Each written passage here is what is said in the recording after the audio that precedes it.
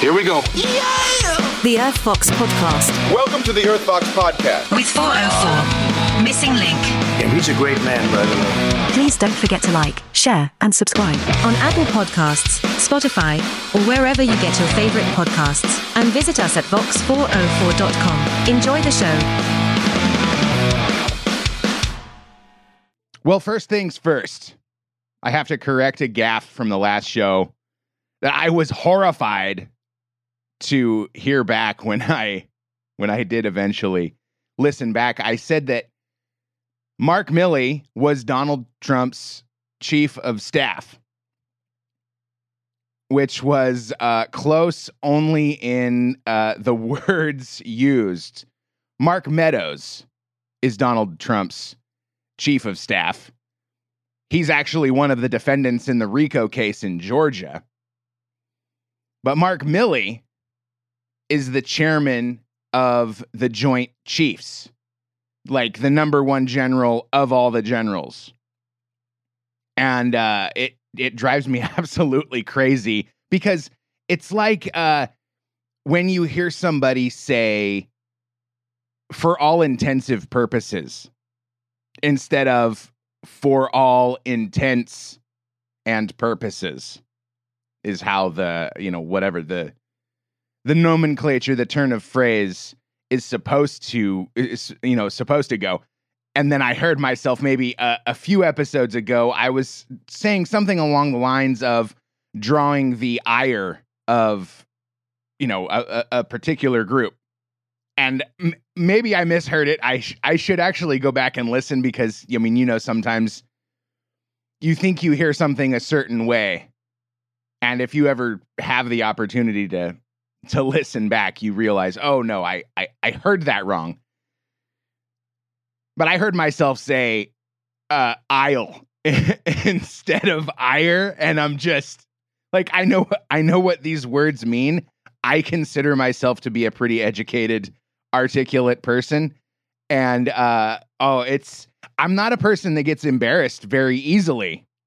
But when I hear myself doing those kind of things, especially when it feels and sounds like it's coming out the right way, I am so embarrassed.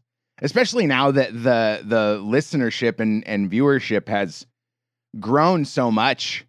I know that you're out there listening to me friggin' humiliate myself.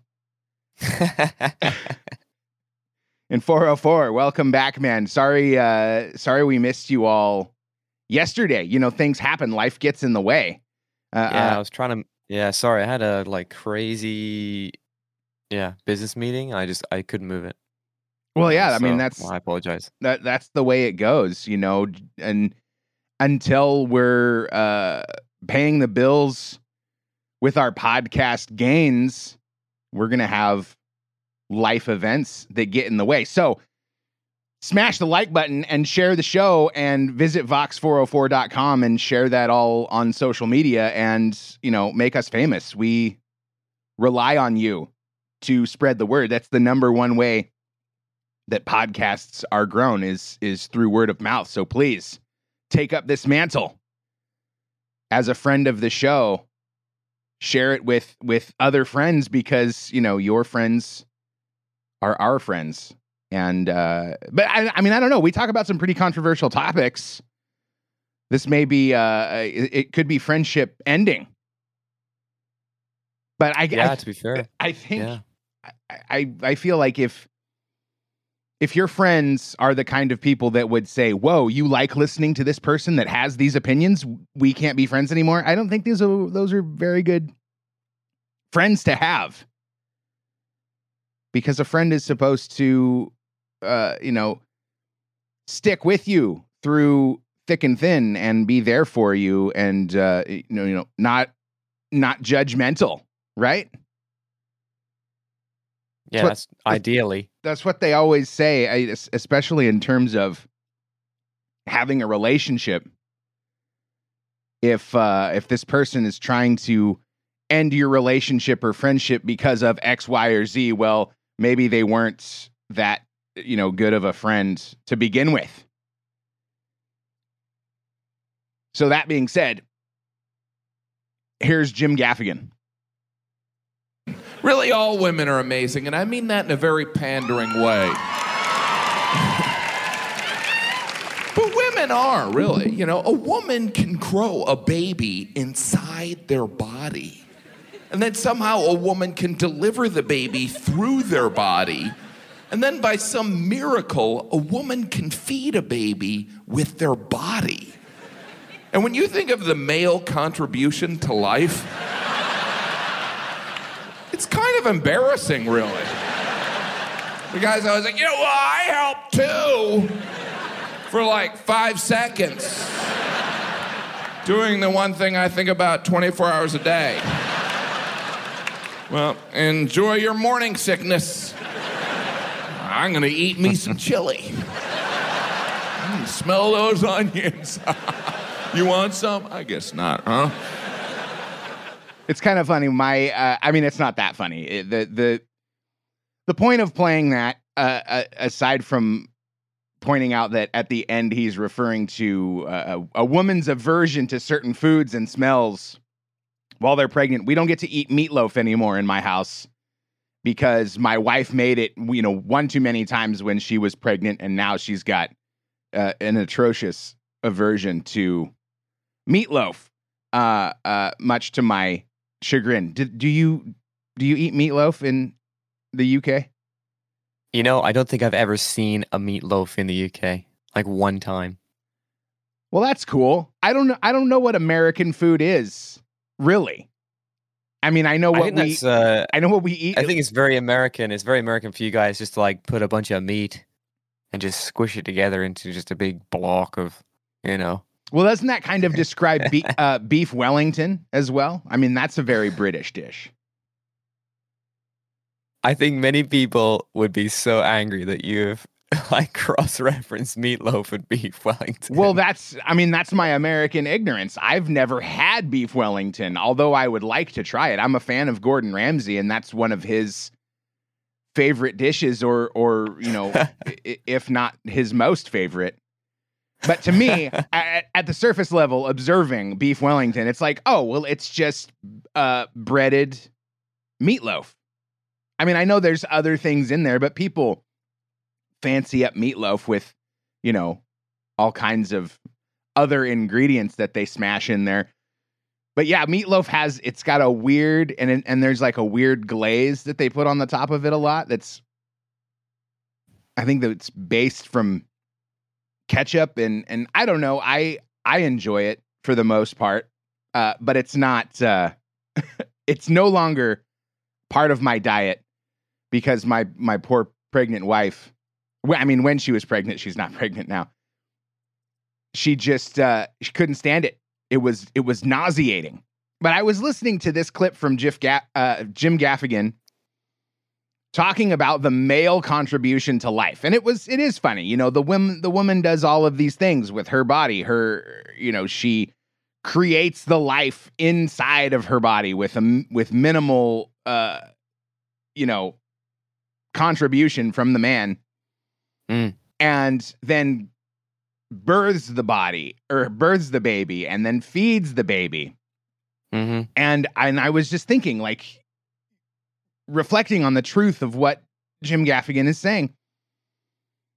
But then I thought, well, what is really the function of the man in the relationship, for the human race, in all of society? And what is your opinion on that, on what he's saying, and sort of the diminished role of a man in society? I don't know. I'm not the best person to talk to about this because I don't have children personally, but I think the role of the man has diminished because the government has picked up some of the slack in being, the parents or I don't know, the breadwinners of some families. Like, for example, if you go back a long time, you couldn't do the single parent thing, whereas now you probably could with a lot of benefits and that kind of thing. So maybe that's the way it's diminished because, of course, while the woman is pregnant, right, she's not working. or quite often they're not working. Who's buying the food, who's doing all this stuff. So there's definitely a huge role to play. And it's probably a modern thing that has happened, I think, with the diminished role. I always feel, again, yeah. I feel very sympathetic to the woman that is, hugely pregnant, not to be too insensitive about it. I mean, the point being that she's 8 months pregnant. She's got a, 7 pounds human growing inside of her, and she still has to get up and go to work for, who knows how many hours. But it's interesting what you brought up about the government being sort of the man, as well as the parents, and the government is playing these roles now. Yeah, of course, because they're providing shelter and they're providing food and they're providing money, right? Which is what the man or the other half. A man couldn't biologically produce another person the way a woman can. But a woman couldn't do that without the man either. And this feminist movement has also kind of contributed, I think, more to the government developing this role as the man in the relationship, because you're right, the man before massive governments would provide the protection from whatever dangers in nature was going out to hunt. I mean, women listening, if you've ever been pregnant, you know how just draining it is on your body, and how much more intensely it becomes draining as you progress through the pregnancy. But it's not really about having direct experience with a pregnant woman. It's about looking at the functions that the man is supposed to perform in the relationship. Because we didn't always have big government. We didn't always have, law enforcement patrolling the streets, keeping everyone safe. There were predators. And there were, other men functioning as predators. There was a necessity to, it remains. The necessity it remains that you need to be fed, you need to be sheltered, you need to be protected. And the role of the man in society has been devalued by feminism, I believe.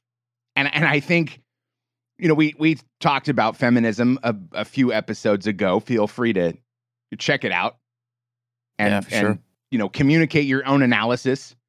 The Real Earthvox at protonmail.com is where you can go. You can also follow us on Discord. Discord did this whole thing with usernames. So now I don't even know. I mean, previously it was Earthvox #1256. I think you could probably find us if you do that, and you can join in the conversation. But feminism goes back so far. It's hard for me to look at the state of the world and think this is just a new recent thing that's developing.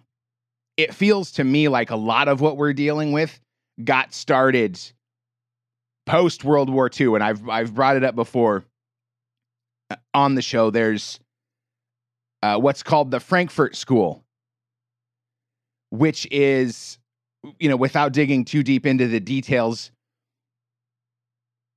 sort of a controversial organization that was kind of blamed for a lot of the cultural and societal issues that led to World War II and the Holocaust.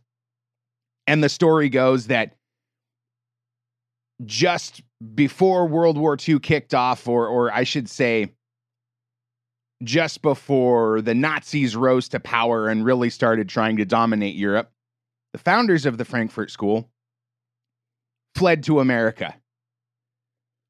And the way things sort of work out generationally, it stands to reason that these people responsible for creating the cultural and societal disturbances in Europe circa World War II have now have now created the same sort of issues in the United States that are now appear to be culminating in World War III, which is where we're kind of heading now, it would seem. Yeah, definitely. I mean, if you look at the way the world is coming together against Russia, it's hard to say that it's not World War III. I think when we look back in the history books, it will be World War III. And yeah, and it's the same thing is being said about a civil war in America. You know, a second civil war. But I don't know. People are they're so contented with just the day-to-day grind. I mean, we have no fewer responsibilities as human beings now than we did, you know, in the days of prehistoric man. We still need to protect each other and feed each other and have, you know, the basic necessities to survive this corporate world, you know, whatever globalist corporatocracy that is developing for us has established our day-to-day culture to be like, okay, get up in the morning, go to do your job for 8 hours or more, come back, kick your feet up, drink a beer, watch the game, recuperate from your long day at work, and then rinse and repeat. So who really has the time or the energy to pay attention to what's going on in the world? And this is how we've been set up into this, you know, flying headfirst into this authoritarian, you know, government that's blossoming over all of us. And it seems to me to be like the natural progression. When you look at the big tech oligarchies, well, just the state of corporate everything. Yeah. We have this capitalist system that demands quarterly profits. And I've always said at a certain point, you will have to start taking, as a corporation, from the consumers and from your employees to maintain those corporate profits. Because the idea is climb the ladder, make it get to the top of the corporate ladder, get to be that CEO, that titan of industry. And then what? Then you want to stay there. And it seems like the natural progression for capitalism is communism.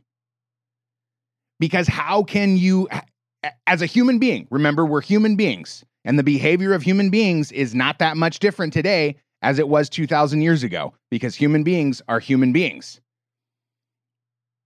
You reach the top of the capitalist ladder and you want to stay there. And how do you stay there?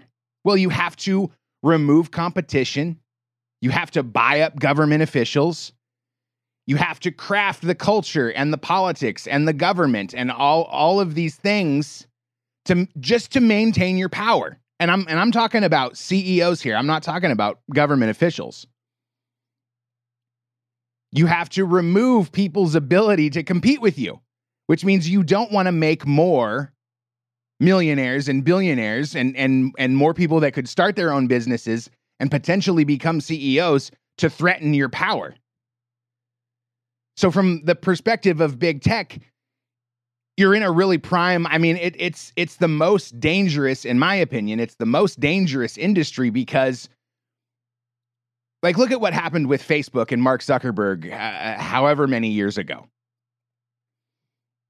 And this is, I think, there's two perspectives to take here, and I'd love your opinion. Mm-hmm. Mark Zuckerberg went before Congress and got sort of browbeaten about his acquisition of Instagram.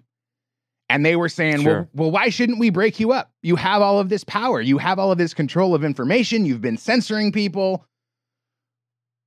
why shouldn't we break you up? And he, whatever, I gave his alien response and drank his water and became a meme and the world sort of moved on.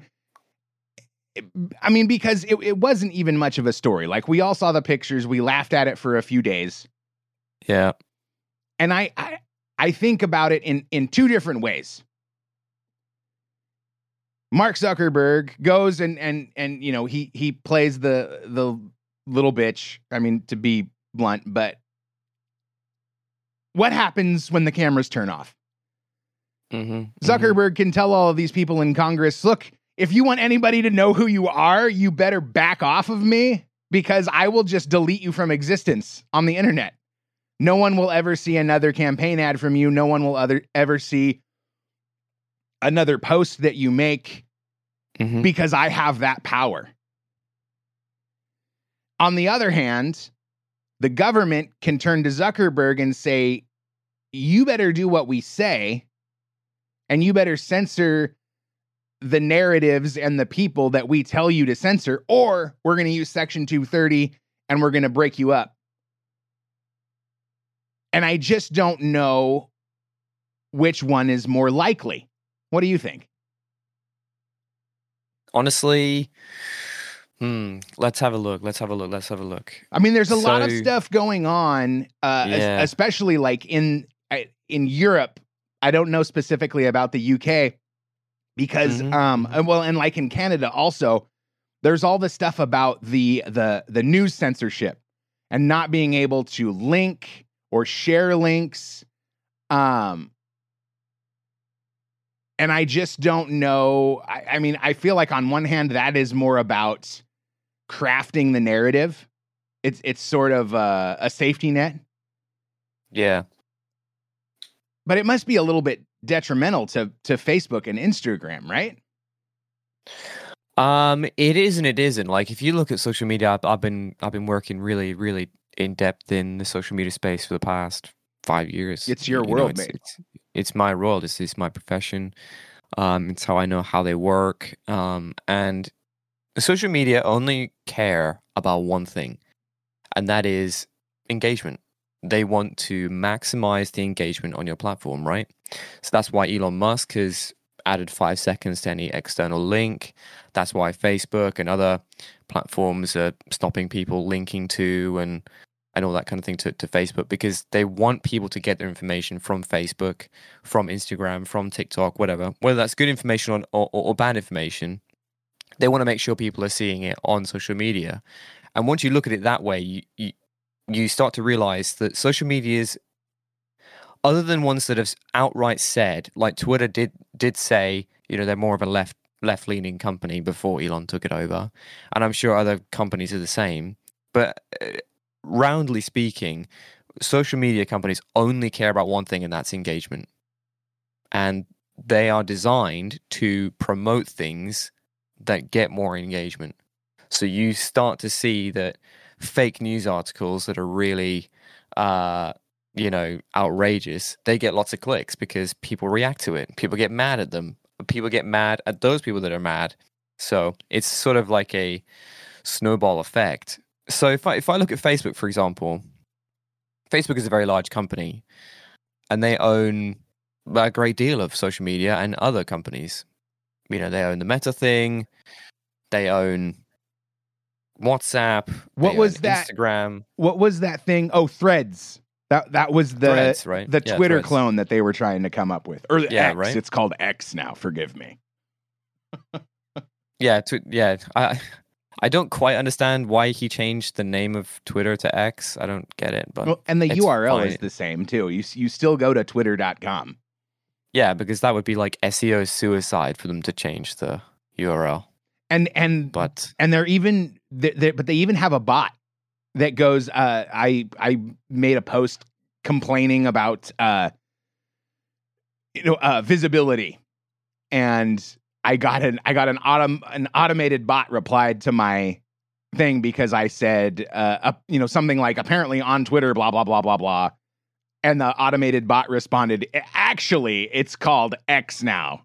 So because I'm an asshole, I screen screen grabbed a shot of the URL and said, actually, and just posted the picture like, until it's x.com, it's still going to be Twitter to me and many other people.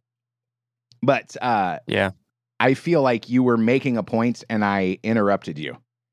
No, that's all right. I think ultimately it's all about motives. So, you know, Well, it's interesting what you were saying about engagement and about and the external links and what Elon is doing with Twitter, X, whatever. Because I'm reminded of this article or this story about Twitter, X removing headlines from links to news articles. Yeah.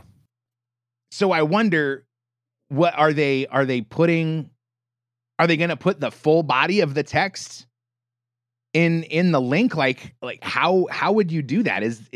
I mean, if you were Elon Musk and you wanted to remove headlines from Twitter, I mean, I understand what he's doing, because it was like you said, the sensational clickbait headlines.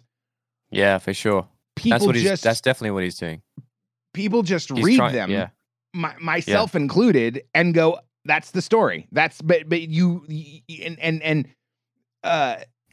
journalistic outlets, you know, it's the editors. I wouldn't blame the journalists themselves, the actual writers. But the editors will create this headline that holds up for the first 4 paragraphs, and then the second 4 paragraphs of the article debunk the headline. But people read the headline and go, "Oh, this is the fact. Keep moving on." Yeah. Well, I mean, personally, you know, if I'm Elon Musk, or I'm Mark Zuckerberg, or I'm whoever that runs a social media company, and someone posts something on the platform that has a headline, if that generates significant engagement on the platform, that is not necessarily a bad thing. Actually, I'd be loving that. That would be perfect. If someone posts some bullshit article and people start talking about it on Twitter, that's perfect. I think what they're trying to do is they're trying to stop people posting clickbait headlines and then clicking on the article to come off of Twitter. That's what they're trying to do. So, because that's where they make their money. If you look at where Twitter and Facebook and all that stuff make their money, they make their money in advertising. And they can only make their money in advertising by having lots of engagement, lots of interactions, people liking stuff, and studying this data in the background for what people are interested in, what people are liking, what people are engaging in. And then they can sell that to someone that sells something, you know. So let's say I'm on Facebook and I do a post about photography. I like traveling, I do photography, I take some photos, and then now someone that sells, you know, like Sony cameras or like lenses and stuff, they can do an ad placement, and then that gets sent to me because they've done some studying in the background and they can send me targeted ads. That's the whole thing. Now, if you think about it, if people start putting up loads of articles and then start exiting off the platform, suddenly you don't have that data anymore. That data is going to go to whatever the news article is going to be there. They're going to know who's reading what. They're going to know where you're reading to, how much time you spend on that page. And they get that data instead that they can then sell to people that advertise on their platform, because any news platform has those ads on the side of the screen that you see, and they're doing the exact same thing, right? And then Google gets that data and they can sell that on. So it's a data game. You got to think about it in a data game, right? Facebook has huge text data as well as image data. Instagram has huge image data. WhatsApp, they say they don't study data. I don't trust them at all. But just for now, let's take their word for it. You know, TikTok, they've got fucking crazy data, man. They have data on fucking everything, bro. Their algorithm is amazing. So if you look at it at a data game, that's where it is. So let's say the government's going to do something that would definitely not benefit Facebook. They're going to fucking crush the shit out of that, okay? And conversely, if Facebook do something that's going to be negative to the government's going to be like, well, we're just going to step in and try and crush this down a little bit. So it's not like it's one way or the other. It's a bit of a balancing game. And right now we're in a race, right? Things like ChatGPT, okay, they were trained off data that was quote unquote stolen from a lot of these platforms, right?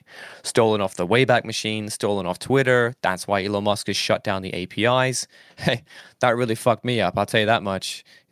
Switching that API, fucking, that really hit my business. So what is an API and what does it do and why did Elon shut it off?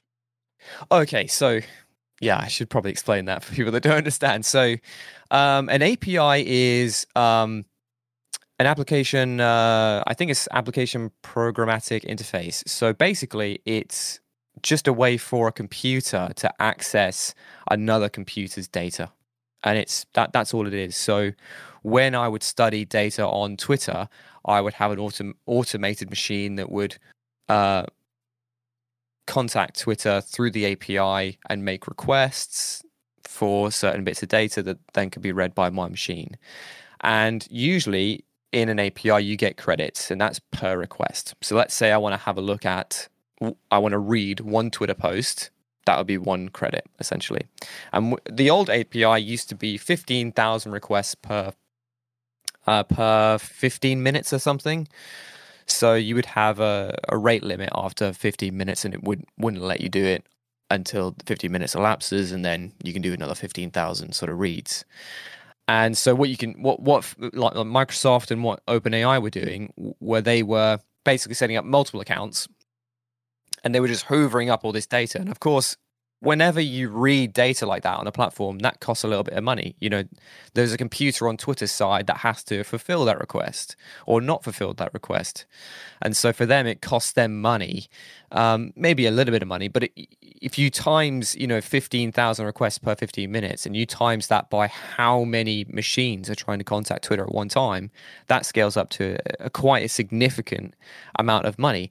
And if you multiply that by the fact that that data is coming off the platform, being studied, being turned into other things that people are then making money off, like, now ChatGPT, people are charging money for that, right? So, ChatGPT gets to charge money based on data that was out there in the open web. And Elon doesn't want that, because data is the only thing that they have that they sell. And so if other people can make money off that data, that's terrible. That is really bad. That is the worst case scenario, because that means that essentially they're putting in all the work and not getting any return for it. So Elon has said, look, if you want to have access to the API, you've got to pay quite a bit of money if you want to use it in real force, which I think is the right decision for Elon to make, even though it personally affects my business. I think it was the right decision for Elon to do that, just to claw back some of his money, as well as turning off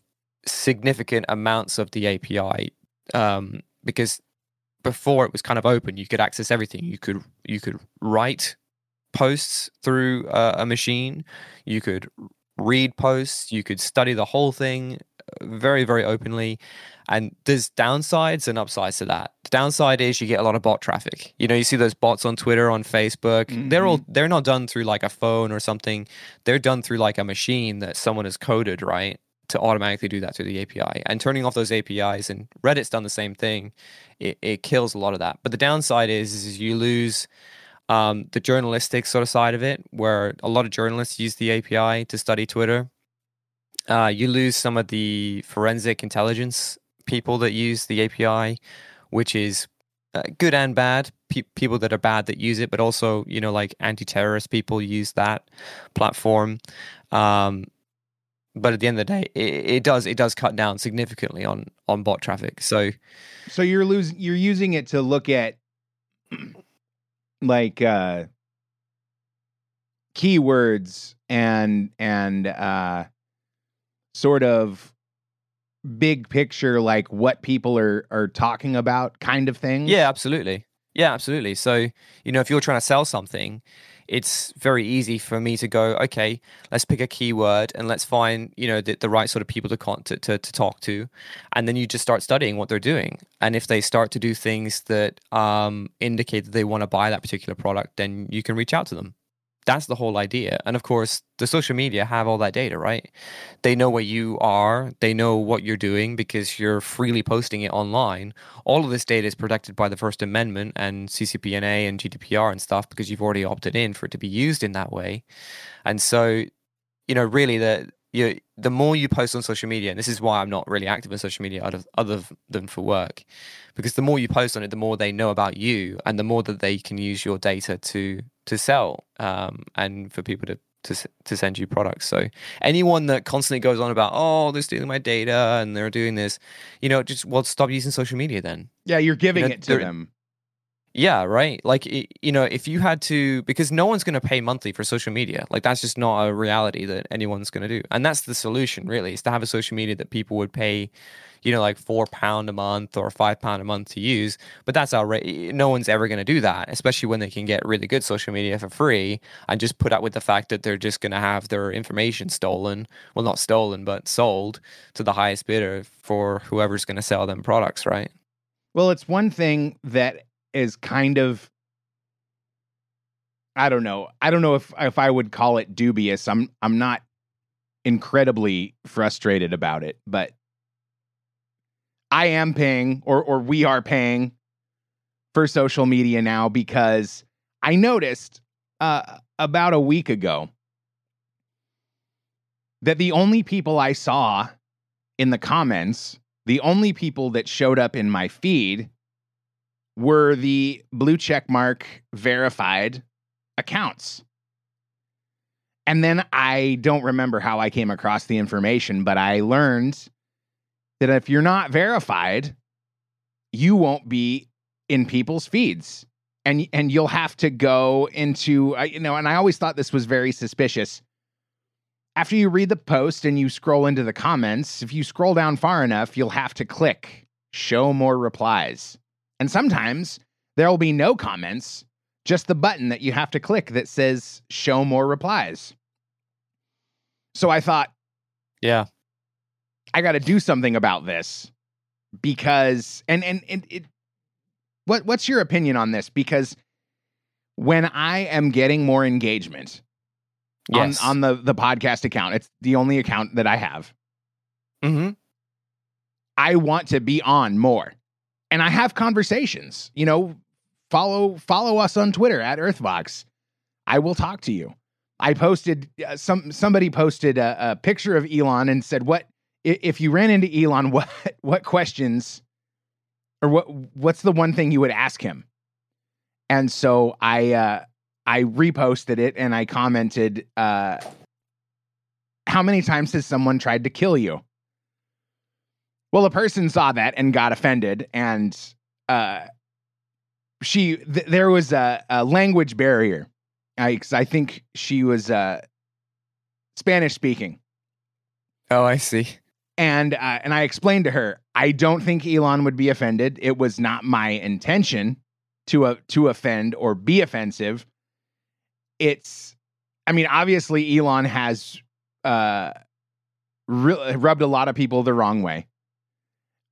Especially with kind of taking Twitter out of the public market and making it what he claims to be a free speech platform, which is sort of evolved into a suppressed speech platform unless you pay, which is the point that I was getting at.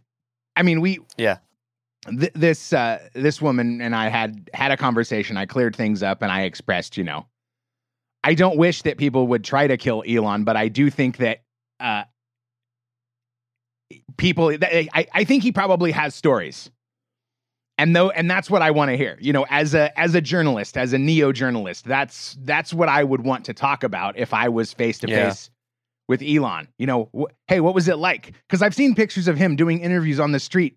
And he's got guys around him that are just looking, and they're looking real nervous. Like, hey, dude, will you please get in this car so we can get out of here? And he's taken this massive tool and made it his own. And there's still other investors, and there's the CEO. There's rumors about her being associated with the World Economic Forum, and that really sets people off when they hear about this. Yeah, I mean, people associated with the World Economic Forum. I mean, once you get to a certain wealth level, it's kind of impossible not to be associated with the World Economic Forum. And Like- they'll just take your picture and put it on their website and say, "Oh, this is a promising." There are people, like, what people don't understand about the World Economic Forum is that there are people at the World Economic Forum, and then there's people that are just at the World Economic Forum. You know what I mean? Like, there's people that work there, and then there's people that just know someone that works there and goes to dinner with them. That is completely different. That'd be like me having dinner at my bank compared to me working at my bank. Yeah. Well, and they obviously have an impact. The World Economic Forum has an impact on how the world operates. So, yeah, definitely. Even if you're not on Team World Economic Forum, you would still want to go. You know, if you're at a certain economic level, or you're running a company that operates at a certain, global level, you would want to go and hear what these people have to say and see what kind of plans they're discussing for the rest of the world, so that you can adapt accordingly, or prepare yourself, or whatever, run and hide. But yeah, for sure. Because, if someone has a success story, using a World Economic Forum plan or something like that, then that's going to attract more investors, right? I think one of the problems we've got now is, that the tech bubble has kind of burst at this point. The kind of returns people were seeing on their money, in tech stocks, also just as tech entrepreneurs, has become a lot less, to a factor of probably 10. And that starts to realign priorities with these companies. No longer are they really worried about ESG scores anymore. They're only worried about one thing, and that is profitability. How quickly can we become profitable? And that's the only thing they give a shit about, which you could argue is probably the function of a company. Before, in the 10 years between the 2008 financial crash and up just before COVID, it was very different. It was, let's do the unicorn thing where we get $1 billion valuation, we don't make any money, and we sell the company before it makes any money to some massive conglomerate company, and the owner makes a bunch of money and everyone's happy. That was the real thing. Now it's about profitability, because you don't get that same return. And during that past 10-year time, there was a big focus on ESG. How can we make it sustainable and inclusive and all this sort of stuff? Because it didn't matter. It didn't matter, because there wasn't the focus on making money. The focus was on attracting as many people as possible in terms of employees. And you only do that by being as inclusive as possible, by implementing an ESG score, as well as a lot of investment houses would only invest if you had some sort of ESG plan or project or something. Well, and this is one of the ways I was actually I was camping all weekend and discussing with my brother-in-law this concept of ESG, and we were talking about Elon Musk and how he doesn't he has like almost no liquid assets. Like, he's the world's richest man, almost worth almost $200 billion or $180 billion thereabouts. But he owns a Tesla. Okay. He probably flies everywhere that he has to go in reality. Stays in the office. He was living at Twitter headquarters for a while. And this is how he gets out of paying taxes.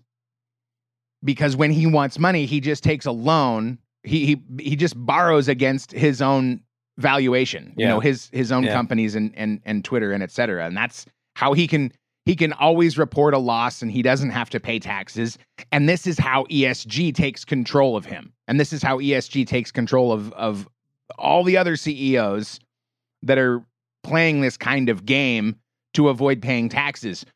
now they have to follow the guidelines of these environmental, social, and governance standards because the banks are enforcing these standards, and the carrot is a lower interest rate.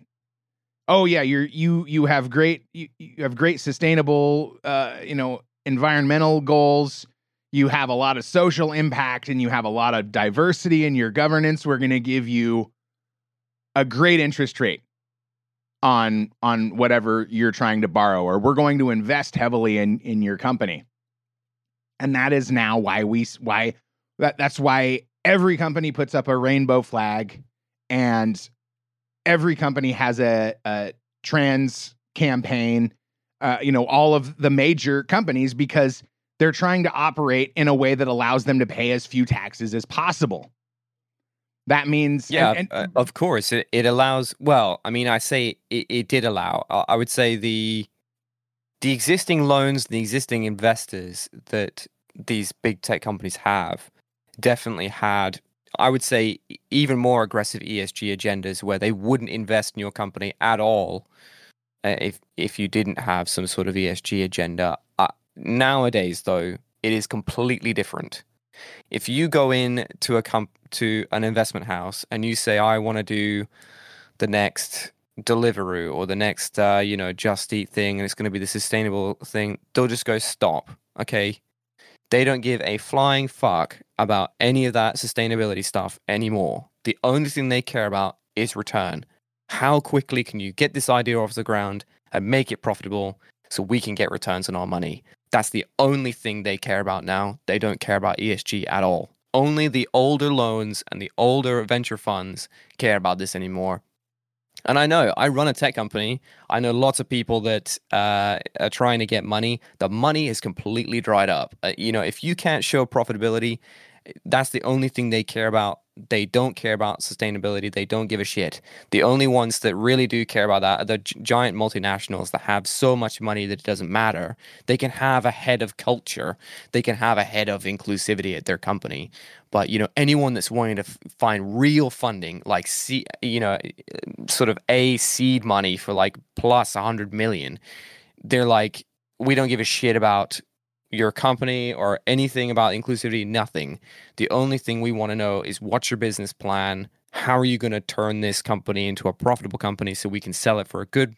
Because that's the only way people buy companies anymore. They don't buy unicorn companies that don't show profitability. They only buy companies, at sort of like 9 times EBITDA, with recurring revenues and good profitability, which is a good thing. A good thing. So I think finally we might start to see the turnaround of this ESG bullshit, and that in turn might undo a lot of this stuff that the WEF has been fucking pouting on about, because the model's broken.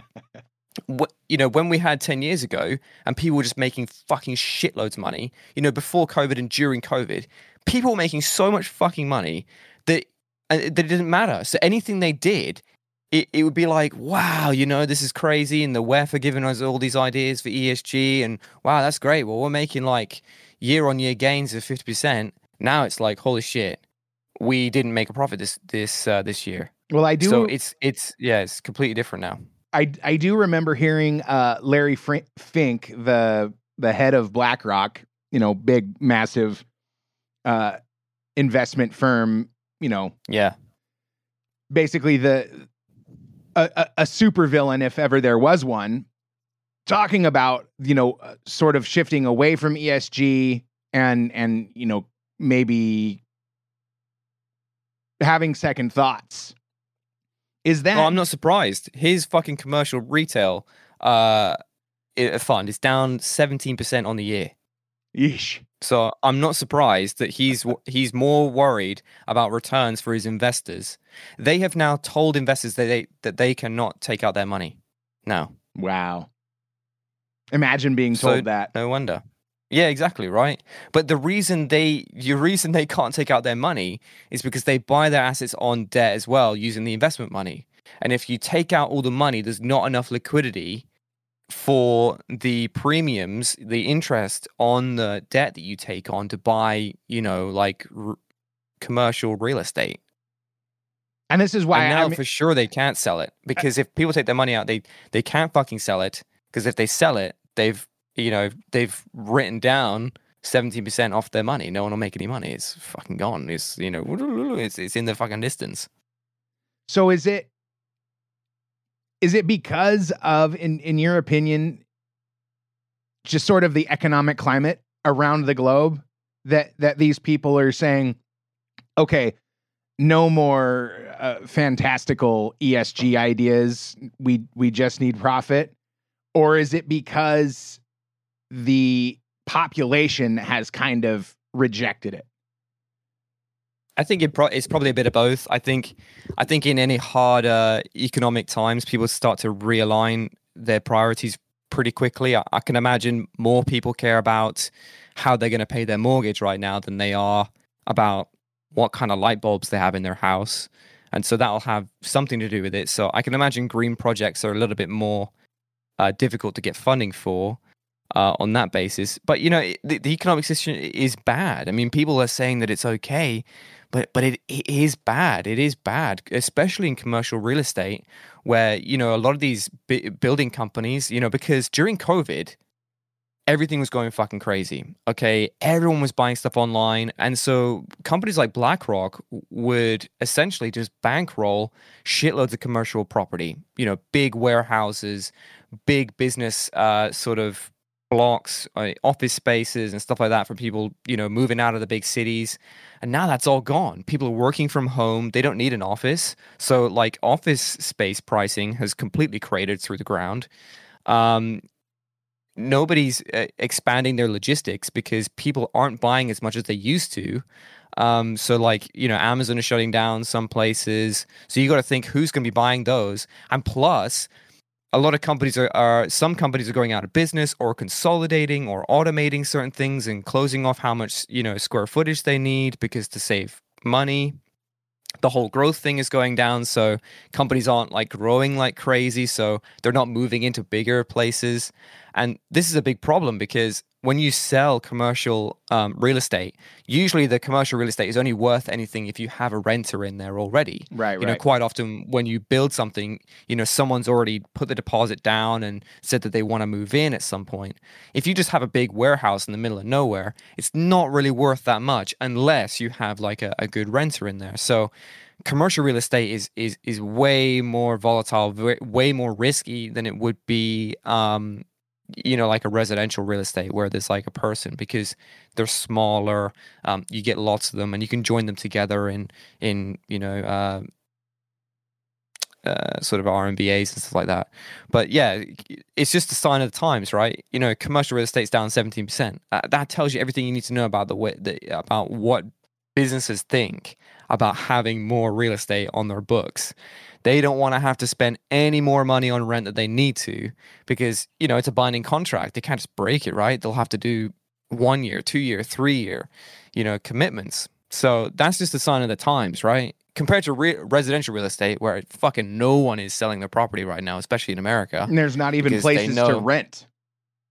Yeah, it's like if you sell your property right now you got to get a new mortgage on 6-7%. So yeah, can't do it. yeah, exactly right. That's really crazy. So it's just a sign of the times, and people.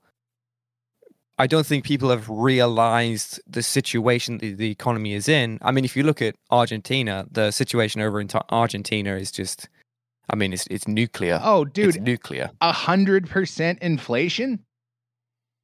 Like, yeah, that's over that, probably over that now. Right, because we all know it feels like you go to the shop in my neighborhood and everything is $7. Everything, a can of whipped cream, right, $7. It's insane. That is like double what what it has been previously, and I mean what it was just 4 years ago, and so. Apply that same principle to what they are saying the inflation is in Argentina, and it's like, a can of whipped cream is going to be $21, and it's just enough to make you go, well, I'll do without, and then people stop spending money. You just stop buying things, and then things only get worse. What is going on in Argentina? Okay, so people that don't know about Argentina is that Argentina is I think it's the second largest economy in South America. Significant farmland, significant sort of resources, and they have been poorly run for a long, long time. They have had consistently high inflation year on year for probably 5 years. And they have had, at this point now, they have like a wombo combo of really high inflation. Their currency is cratering against the dollar, and they have debts in which they really can't afford. Plus, with the fact that they've had really bad weather this year, which means that crops are about 50% of what they were last year on yields, which further compounds the inflation, right? So it all starts in 2018. In 2018, the government goes bankrupt, and they piss off the entire corporate arena by essentially saying that any government bonds, which is basically a government bond is when you lend the government money and they pay you interest on that, just like it would be a bank loan or like a bank loan or savings account or something. And they decided to just write all that off, default on the whole thing of all the companies that they had on it. And that basically just killed that market completely, and their currency just nosedived. Then what happened is they secured a loan from the International Monetary Fund, which you may have heard of. They're evil and good in different glasses or tinted goggles or whatever. And they got about $48 billion worth of loan from them, with the guise that Argentina would go through an economic plan to restore their economy. COVID happened. They've just been terrible. And so they now secured, I believe in 2020, they secured another $49 billion from the IMF with the guise that it would tack on to the end of their current thing. And now what's happening is that through extremely bad planning and a lot of socialistic things. So like a lot of people are employed by the government, and a lot of things have been controlled by the government. So you got price fixing, you've got wage guarantees and wage freezing. So they put like a ban on firing people for a while. So it was like they're doing a lot of things to try and keep people in the workforce and paying them. And then they're printing their local currency, the peso. And so what happens is that a lot of people don't use the peso. Okay, they use dollars, US dollars. What happens is that because people are using dollars and not the peso, that means that the government bank starts to erode their own, Federal Reserves to pay the premiums on their IMF debts. And right now they're in negative. They actually owe I think they owe somebody like $2 and a bit billion in dollars. And then, okay, China to the rescue. So China says, you're part of BRICS. Let's do a currency swap. So Argentina says, okay, we'll buy stuff in yuan in return for pesos or dollars. And that quite often links currencies together to try and shore up supporting currencies and encourage people to use the peso rather than the dollar. Because if people use the dollar, more people will use the peso to convert to dollars. And if more people convert at the same number of pesos or more pesos into the same number of dollars, that peso is going to go down because everyone's trying to convert it to dollars. So it's sort of one of these snowball effects where no one trusts the peso because it's gone down 20% just this year, which is massive. Could you imagine the dollar going down that much? Like your money's worth 20% less in your savings in 1 year? That's crazy. Against the dollar. The dollar is becoming a lot stronger, and there's nothing the Argentinian government can really do other than just keep printing pesos and trying to convert it to dollars to try and pay off their debts to the IMF, which they can't do because they don't have any dollars to convert it into. Their currency is just, and if they do it too much, their local population are just going to increase inflation even more because they buy everything in dollars that they need to convert from pesos and and they buy everything in this. So what Brazil are trying to do is saying, look, we will because they can't trust the peso because the peso is just so crap.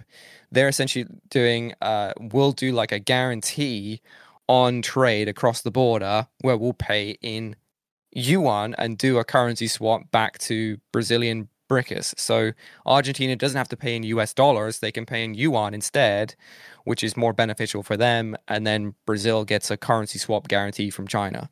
The only problem with that is now China's yuan is taking an absolute beating as well, which means that there's going to be more inflation even if they do it that way. Yeah, it's like dire all over the planet. Oh, it's really bad. And for Argentina, it's super bad because they have nothing to sell. They've got, just under $100 billion in debt to the IMF, which they have to pay.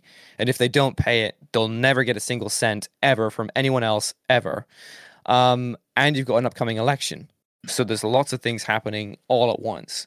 One of the things that the election is becoming quite clear is that people are starting to choose this third party guy. There's two major parties, and both parties are not picking a single candidate. They're kind of split, which means that there's kind of like a power vacuum for a third guy. So this third guy is more of a libertarian guy. I think you'd like him. He's a fan of Trump. And he has come up with the idea of, instead of using the Argentinian peso, to use the US dollar, which on the surface seems like a really good idea. And I think for the short term, it might be a good idea. The only problem they have is they don't have any currency reserves in dollars. So they would have to work something out, probably with the US government or the US Fed, to do some kind of currency swap deal where they swap all their pesos for dollars at a certain rate. So that could be quite complicated. But I think for the long term, if the country goes on the US dollar, they'll be much more resilient to, price swings.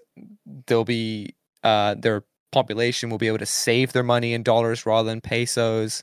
So their economic situation could become a lot more stable than it has been over the last 50 years.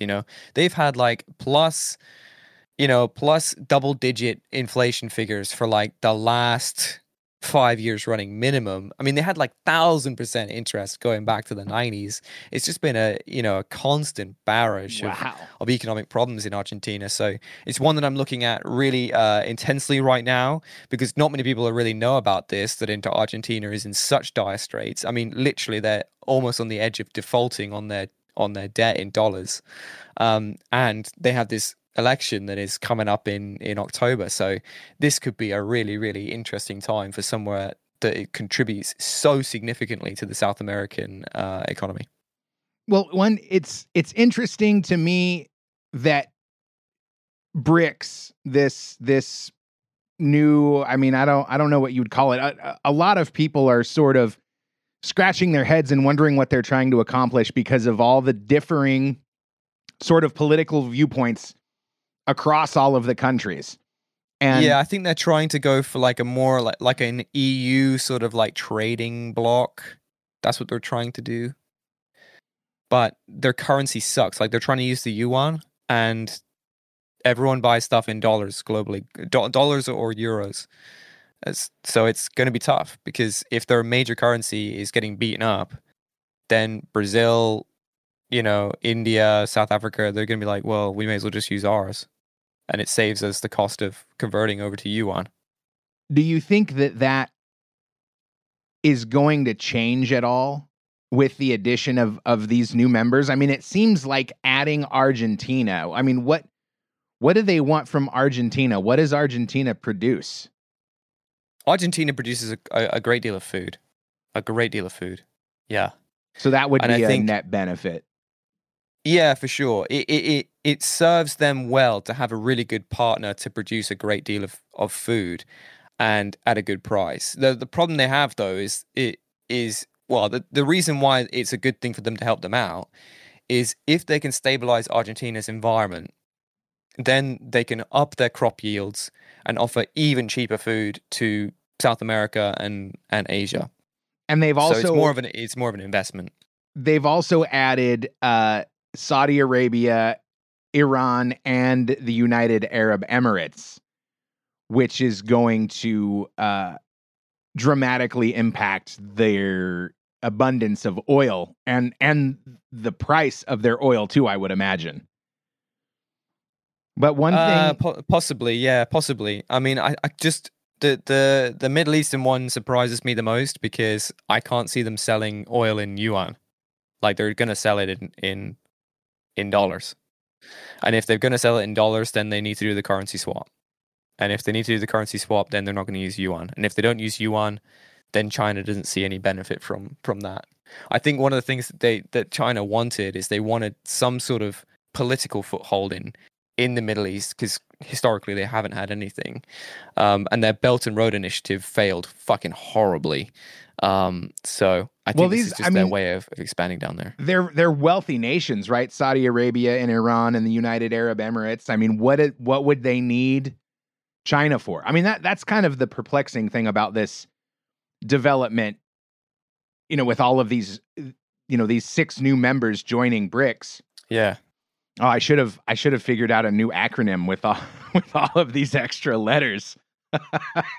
That'll be something fun for sure. We should total them up and see what we can make out of it. Like, help us out. Come up with your best ideas for a new BRICS acronym. Like countdown or something.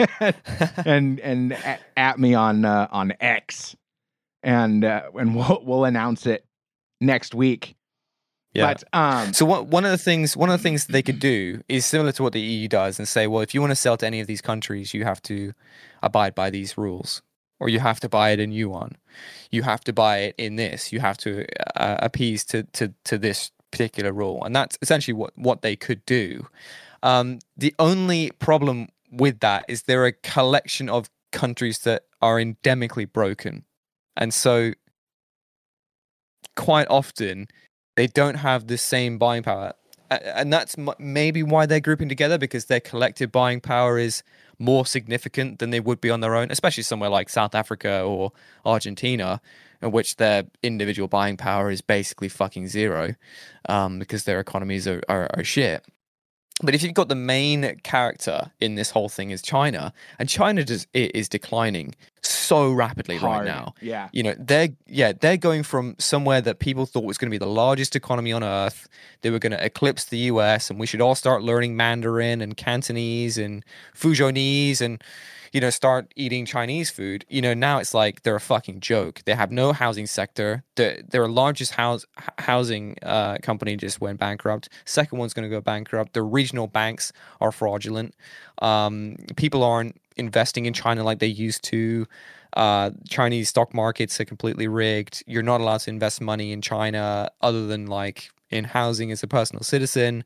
It's a joke that they are significantly reducing their economy in a space where really they should be benefiting. If you think about it, in an economic downturn, making products over in China or similar other Asian nations should be beneficial. But people are realizing that even though China's really well set up for some of these manufacturing things, and they're a bit more expensive than they used to be, but the bureaucratic and other, political risk that it takes to put your company's stuff in China now significantly outweighs any sort of cost benefit that you'd get from that, because they can just turn around and go, well, like a great example is a company in the UK called ARM. They make instruction sets for small embedded computer systems, and they had a Chinese counterpart, ARM China or whatever. And the guy that ran that Chinese company for ARM out there just decided, nah, I'm just going to steal it. I'm just going to steal the whole thing. And the Chinese government was like, yeah, it's fine. No problem. And that's the risk. It's the internet, it's the intellectual property, it's all that sort of stuff. So it's just, it's like, I don't know. I don't see China's going to be big for sure, but are they going to be the ones that are going to steer this like BRICS thing and really, make a success of it? No. Well, that's what makes me wonder, like, what – China's hurt. They're weak right now. the yuan, I'm sure, following suit. Why are all of the, like, where does the ruble fall? Why is Russia saying, yeah, let's just defer to China and we'll use China's currency, when the ruble, at least in some circles, is claimed to be doing well, or maybe even better than the dollar? No, the ruble is getting fucking hammered. I mean, the ruble is really getting hammered hard against the dollar, and that's probably why they're going against the yuan. Because if they do currency swaps to yuan and then yuan back to dollars, it might be actually better, in long term than it would be just going to the dollar short term. Because the going from rubles to dollars is really expensive. If you pull up the graph now, ruble versus the dollar, I guarantee you it looks like a straight graph or a yo-yo at the very least. Yeah, it's horrible. 10 cents. No, 1 cent. Is that 1 cent? Yeah. For 1 ruble. Yep. Yeah. It's bad.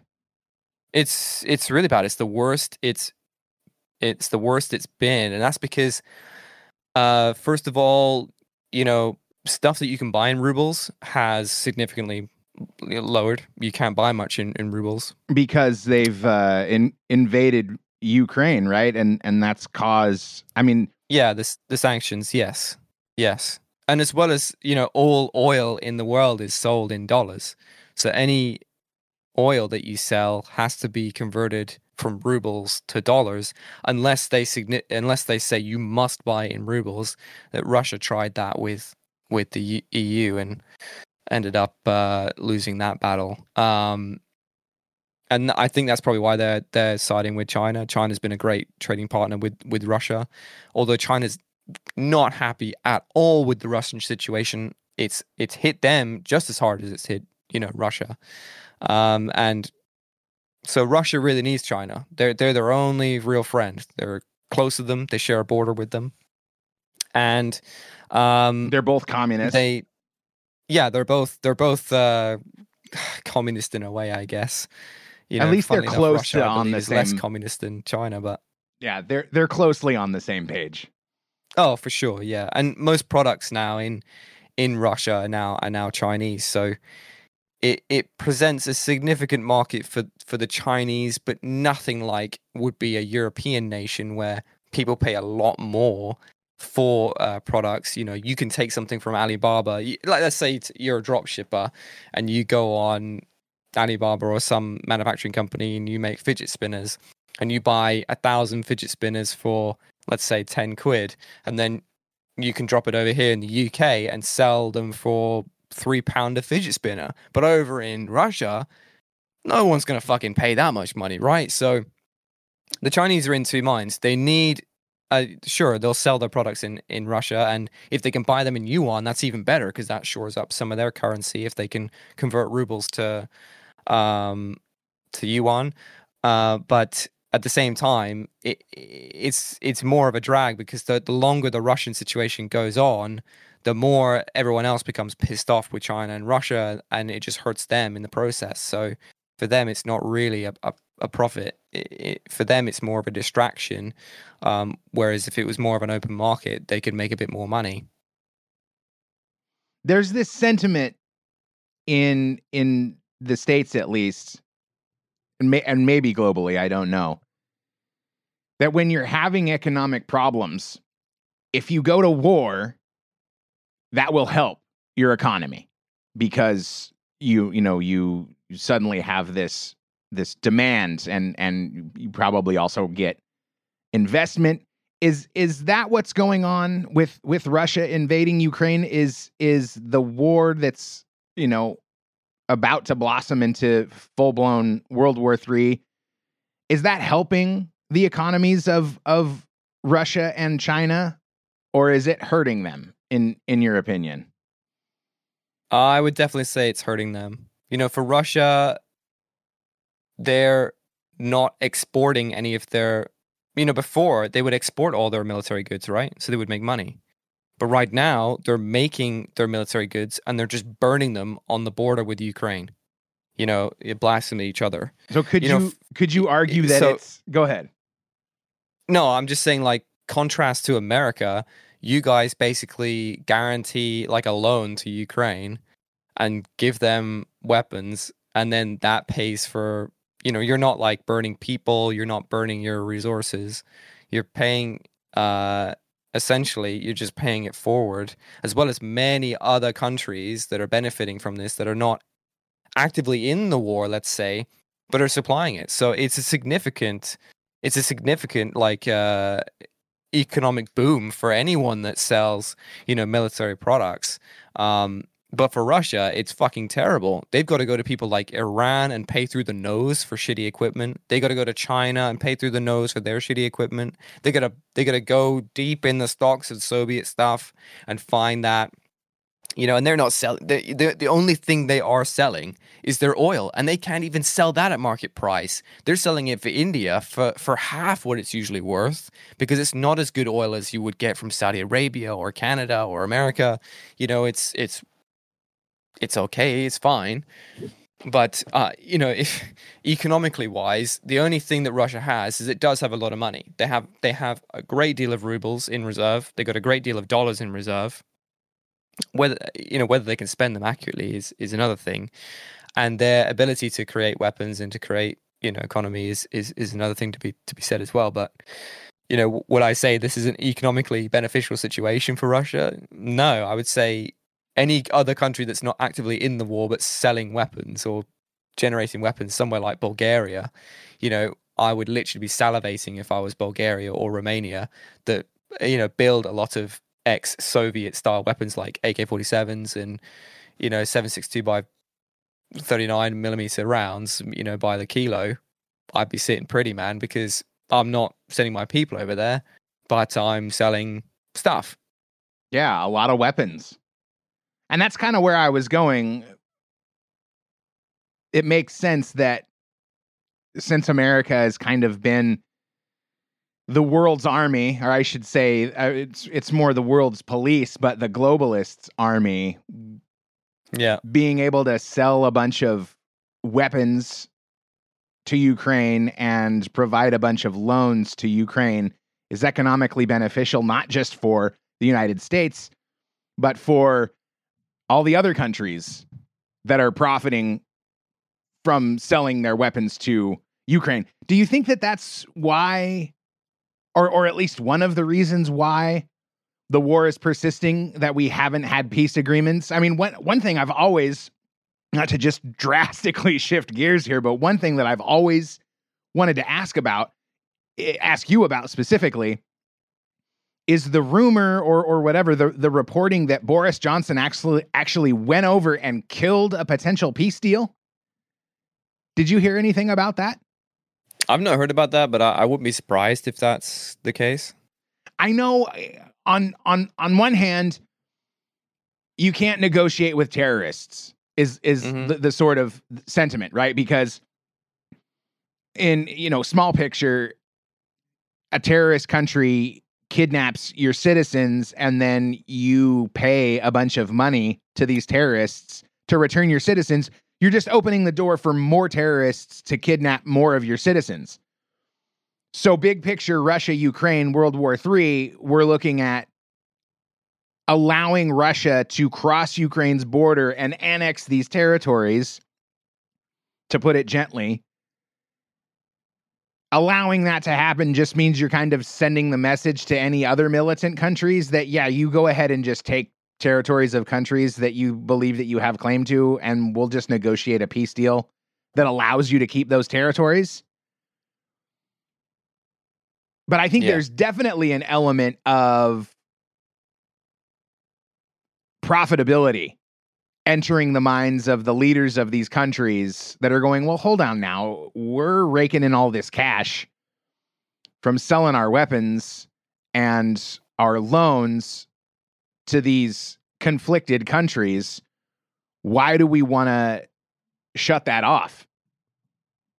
Yeah, for sure. I could probably name about 4 or 5 different companies that would probably hate a peace deal. They would probably actively lobby or contact people to try and prevent it at any cost, because they're making so much money. Well, and you said several episodes ago, it may have even been before you became the official co-host, that you thought the Ukraine war was here to stay, and that it's going to be sort of another forever war for the West, at least, to be involved in, just like Afghanistan, where they can collect profits hand over fist by selling, loans and weapons to these countries. How does that translate? I want to play this clip from Tucker Carlson's recent interview with the president. I think that's the correct terminology. The president of Hungary, Viktor Orban.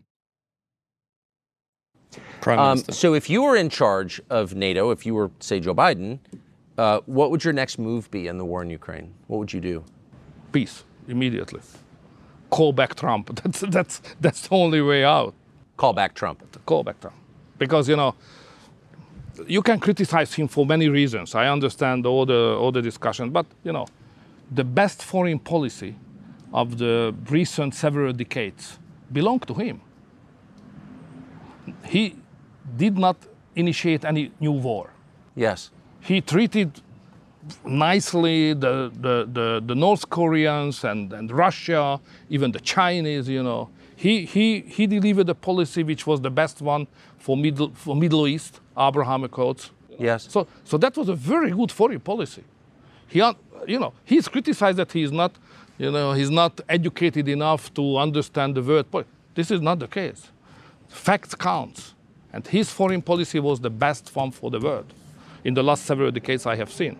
And if he would have been the president at the moment of the Russian invasion started, no, it would be not possible to do that by the Russians. So Trump is the man who can save the Western world and probably the human beings in the globe as well. That's my personal conviction. Do you agree with that assessment? Do you think Trump? Do you think Russia doesn't invade Ukraine if Trump wins another term? I can't see Russia not invading under Trump.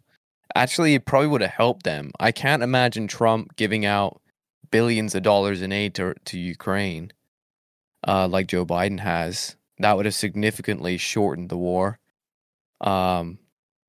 Yeah, I think the stance that the Western world has gone on has been the very hard line which Ukraine wanted. I can see Trump not really getting involved, not wanting to get involved in it, and that would have, significantly hurt Ukraine's chances to fend it off. I can't see why Trump being in presidency would suddenly be way more scary for Russia, because I can't see, for example, I can't see Trump putting himself in the line of fire, saying, if you step on Ukraine, we'll fucking nuke you or something. I can't see Trump saying that. I feel like Trump I don't was either. very much I think he was very much like America first, and if it immediately affects America, then that's a problem. But I don't see that. I can agree with some of Trump's foreign policy, the hard stance on China, and some of the stances around immigration, sure, but and he I had can't those. see why Putin was particularly scared of Trump. Is that an assessment that you had that Putin was more scared of Trump than he would be a more Democrat, sort of war hungry government? Is that your assessment of Trump? Well, it brings up an interesting conversation, and it's always good when that pops in 10 minutes before we break. But it's interesting because on one hand, during Trump's presidency, there was the whole Russia collusion narrative. He was a Putin puppet and all of those great, headlines. So on one hand, if he doesn't take a hard stance against Russia, then it perpetuates the narrative that he's a friend of Putin and a friend of communist Russia. But it's like Orban just said in that interview, he was trying to be friendly with everyone. He didn't want to start any wars. So I think it does. I think your point that Russia wouldn't have done anything different is pretty intriguing because of what I just mentioned. Yeah, if Russia does because invade, Putin has never said the Western world is fucking weak, and that's the reason we did it. They were like, no. Putin says this was historically Soviet land, and I want to reunite Ukraine because it's actually our territory, and we want to take it. well, yeah, and the Russian people wanted the Russian people in Ukraine wanted to be part of Russia, and so they had these right. You know, these votes He didn't say, he didn't say like, well, the Western world has too much of a hold over, well, I think he might have alluded to that. Well, it was NATO. NATO had an agreement with Russia that said, we're not going to expand to your borders. And then it was like, ever since NATO made that agreement, they've been expanding closer and closer to Russia's borders. But this is the excuse that Russia gives for its reason to invade Ukraine.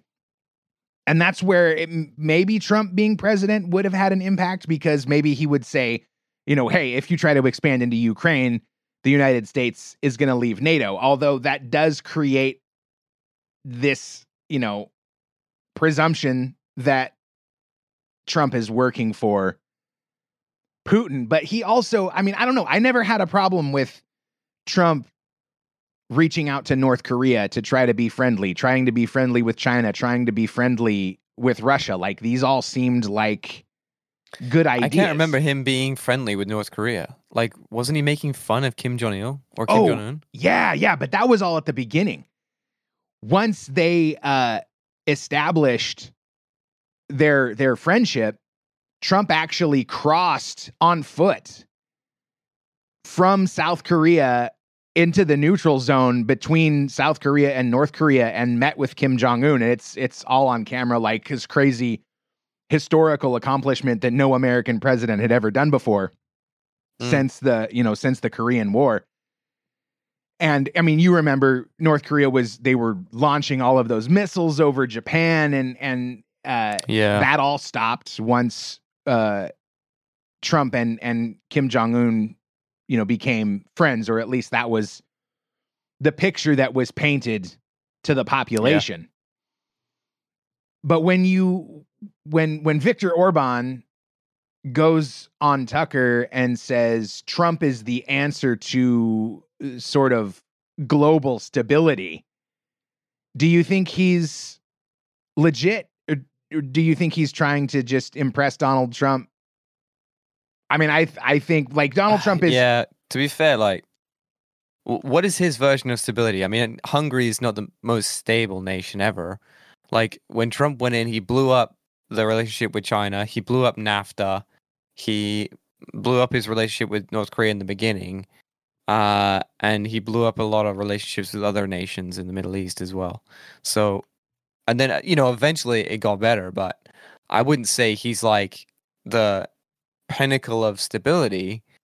What I would say is, like, he put America first. I will say that, and he traded the stability, because the easiest thing to do is just to let China do whatever they like and make money, and everyone's happy, right? The hard thing to do is to blow up your relationship with China and piss them off, and your citizens pay more money in the short term because you're having to put import tariffs on things from China. So, I don't know. I think he's trying to kiss Trump's ass a little bit, but there's a reason for that, right? Populist figures, Bolsonaro, Orban, Putin, they tend to like each other, because they are populists themselves. So they like other people that are populists. It's similar to the fact that, I like you as a host. I like you as a person because I share similar values. So I think it's one of those things, like, you expect that someone that's a leftist also likes someone else that's a leftist. I can imagine that Jeremy Corbyn here in the UK would like Joe Biden or Bernie Sanders, as opposed to not liking Rishi Sunak or Trump or Ron DeSantis or something like that. So, am I surprised that Viktor Orban's a fan of Trump? No, he's essentially the same thing, but in Hungary. And he knows, Viktor Orban knows that he's going on Tucker Carlson, maybe the most popular media personality in America.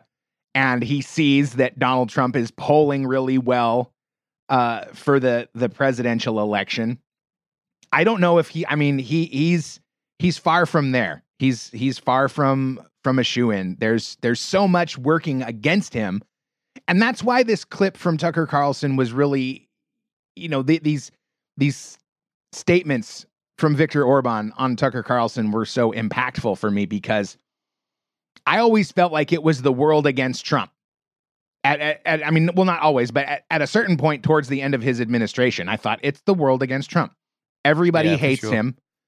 How is he going to win his election?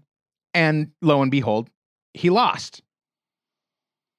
But if Trump is such a champion for global stability and the globe is against him, what does the globe have to gain from the loss of stability and a World War III? It has to be the profits and the control that comes from the destabilization, because this is what it seems the globalist elites, the controlling entities, use when they don't like the leadership in certain, sorry, my alarm's going off, that they don't like the leadership in these certain countries. So they go in and they destabilize, and they destabilize with things like feminist movements, which was one of the big aspects of the Maidan coup in Ukraine, which, a lot of people believe got us to this point now, where the West, this is sort of the conspiracy theory that the West went in, with funding from people like George Soros, created these artificial cultural, movements. And who was it that said, someone in the Middle East, was it Arafat, Yasser Arafat, maybe? I don't think so. I think that's wrong. But it was someone in Israeli leadership said all you need is about 8% of the population to continuously protest for a certain movement, and ultimately you will prevail. You will have the outcome that you want. So if these mega billionaires with, bottomless bank accounts can fund 8% of a population to protest on a certain issue, that can be destabilizing enough for these outside entities to influence the policy and the leadership in these other countries. Yeah, for sure. Viktor Orban himself is someone that is incredibly rich, and funnily enough, he has a monopoly on the media empire in Hungary. So that's like all the news articles. Well, and that's kind of what I was getting at with the natural transition from capitalism to communism. These people reach the top and they want to stay there. And the best way for them to accomplish that is to mold government policy and culture to their, to whatever way is beneficial for them.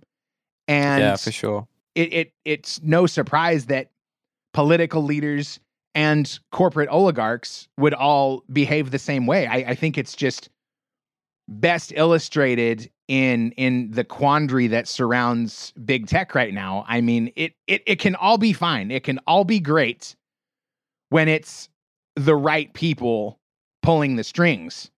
And when you look at sort of the global climate and the global landscape, an entity like the CCP and China is not a good example of someone you want to be pulling the strings and creating policy for the rest of the world, because they are that definitely totalitarian, boot on the neck, no freedom, no flexibility sort of organization. And they've been described as the world's worst global criminal organization. And I tend to agree, even though I have no ill will towards the Chinese people. And I do truly believe that if things were bad enough for the Chinese people in China, there would be some kind of revolution. we're just not there yet. And I'm ignorant to what life is really like in China, admittedly so. And the same for Russia, and the same for really any country that isn't the one I live in right now. Yeah. I think like the long-term damage of somebody like Trump isn't necessarily Trump himself. People talk about Trump like he's radioactive and, everything that he touches turns to, that becomes toxic, or he's immediately dangerous for the American people or America, something like that. It's not really Trump himself, but it's the acceptance of populist figures in America that is the dangerous thing for it, because populism is one of these things which works great, just like any system, when you have a leader that you like and does things that you think is good, And it's the difference between Kim Jong-un and like Saddam Hussein, right? Like Saddam Hussein, for the longest time, people loved him, Nobody fucking likes Kim Jong-un. They have to fucking like him. Yeah. And that's the difference.